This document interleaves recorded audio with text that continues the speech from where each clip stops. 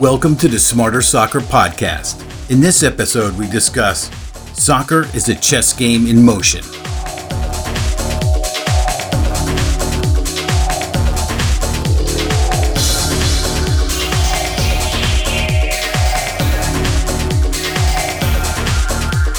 One way to enhance your soccer intelligence is to look at soccer as a chess game in motion. Chess is thought to have originated in India in about 600 AD, where it spread to Asia, the Middle East, and eventually to Europe. It's one of the oldest and now one of the most popular board games thanks to the internet, where games can be played online globally. It is played on a square board divided equally into squares of two different colors. Two colors of 16 pieces, usually black and white, face off against each other. The checkerboard is an analogy for a battlefield where two medieval armies clash. Each piece has defined rules on how it can move on the board. The lighter color moves first, and the players alternate moves until the king is forced into checkmate, a position where it's unable to avoid capture. So how is this like soccer? In many ways, soccer is a chess game in motion. Two opponents face off, each with players in defined positions that have specific roles, and try to maneuver over the playing field to capture the king, or in the case of soccer, to put the ball into the opponent's goal. In chess, when one player attacks on their turn and puts their opponent's knight in jeopardy, the other player must defend so their knight doesn't get captured. Same in soccer. When one team is attacking, the other team must defend. That's a very basic example, but there are more similarities as both games get more complicated. In chess, the black team may attack the opponent on one side of the board. The white team will counter to defend that side of the board. With the space and pieces protected, the black team will then try to launch an attack on the other side of the board. Sound familiar? This is often what happens in soccer when the team in possession is met with a strong resistance when attacking on one side of the field. What do they often do? They switch the field by playing a long ball from one sideline to the other, or work the ball over with a quick succession of passes and try to attack on the weaker side. But the strategy can get even deeper. The black team may attack the opponent on one side of the chessboard in order to cause a distraction. The white team may not recognize this tactic and overcommit their defense to that side.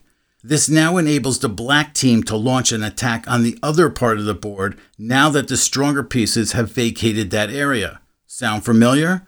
By causing the opponent's center back to leave their area to pressure the ball while on the attack, it opens up space in front of the goal where a stealthy midfielder can suddenly appear for a clean shot. Just like in chess, soccer is comprised of move, countermove, attack, defend, bait, trap, offer, deceive, maneuver, adjustment, and so on. However, unlike chess, you don't have all the time in the world to contemplate your next move. This is why we have to be hyper aware of what's happening on the field at all times. When you're close to the action, sometimes the best you can do is simply being aware of your teammates and the opponents. However, when the ball is away from you, you can ask yourself, what if? What if is a brilliant way to keep you connected to the game as a whole and not just focused on the ball. Just like in chess, if you continually ask yourself what if, you'll be better prepared to react to the constantly changing dynamics on the field.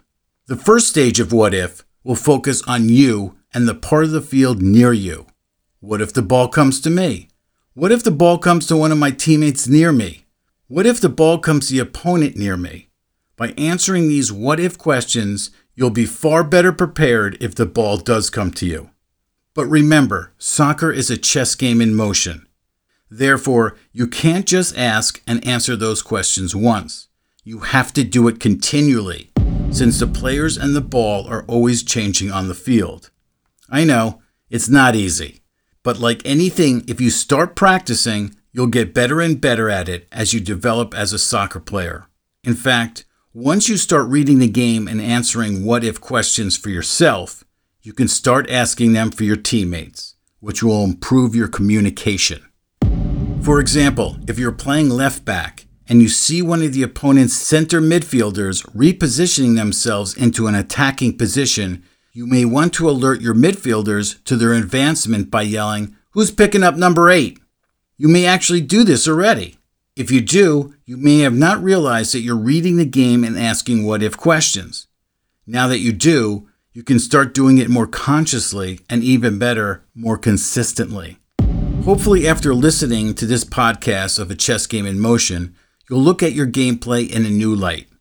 Instead of reacting to what's happening on the field, you'll start accurately anticipating what's going to happen and be much better suited to make an impact on the game. Your personal objective is for there to never be any surprises. I didn't see him overlapping.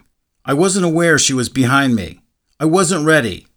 These types of comments are not what you want to hear yourself say during a game. Just like in chess, when you're continually evaluating all the options, both yours and your opponent's, you must be aware of all the possibilities on the field. Continual focus, awareness, situational awareness, and communication all allow you to stay connected and anticipate what's going to happen before it happens. That's all for this episode of the Smarter Soccer Podcast. To learn more about Smarter Soccer, please visit smarter.soccer. While you're browsing our Soccer Hacks blog or downloading our free resources, make sure you sign up for our newsletter and follow us on Twitter or Instagram at @smarter_soccer for both platforms. If you have any comments, feedback, or suggestions for a future episode, please drop us an email, comments@smarter.soccer. Thanks for listening. We'll see you next time.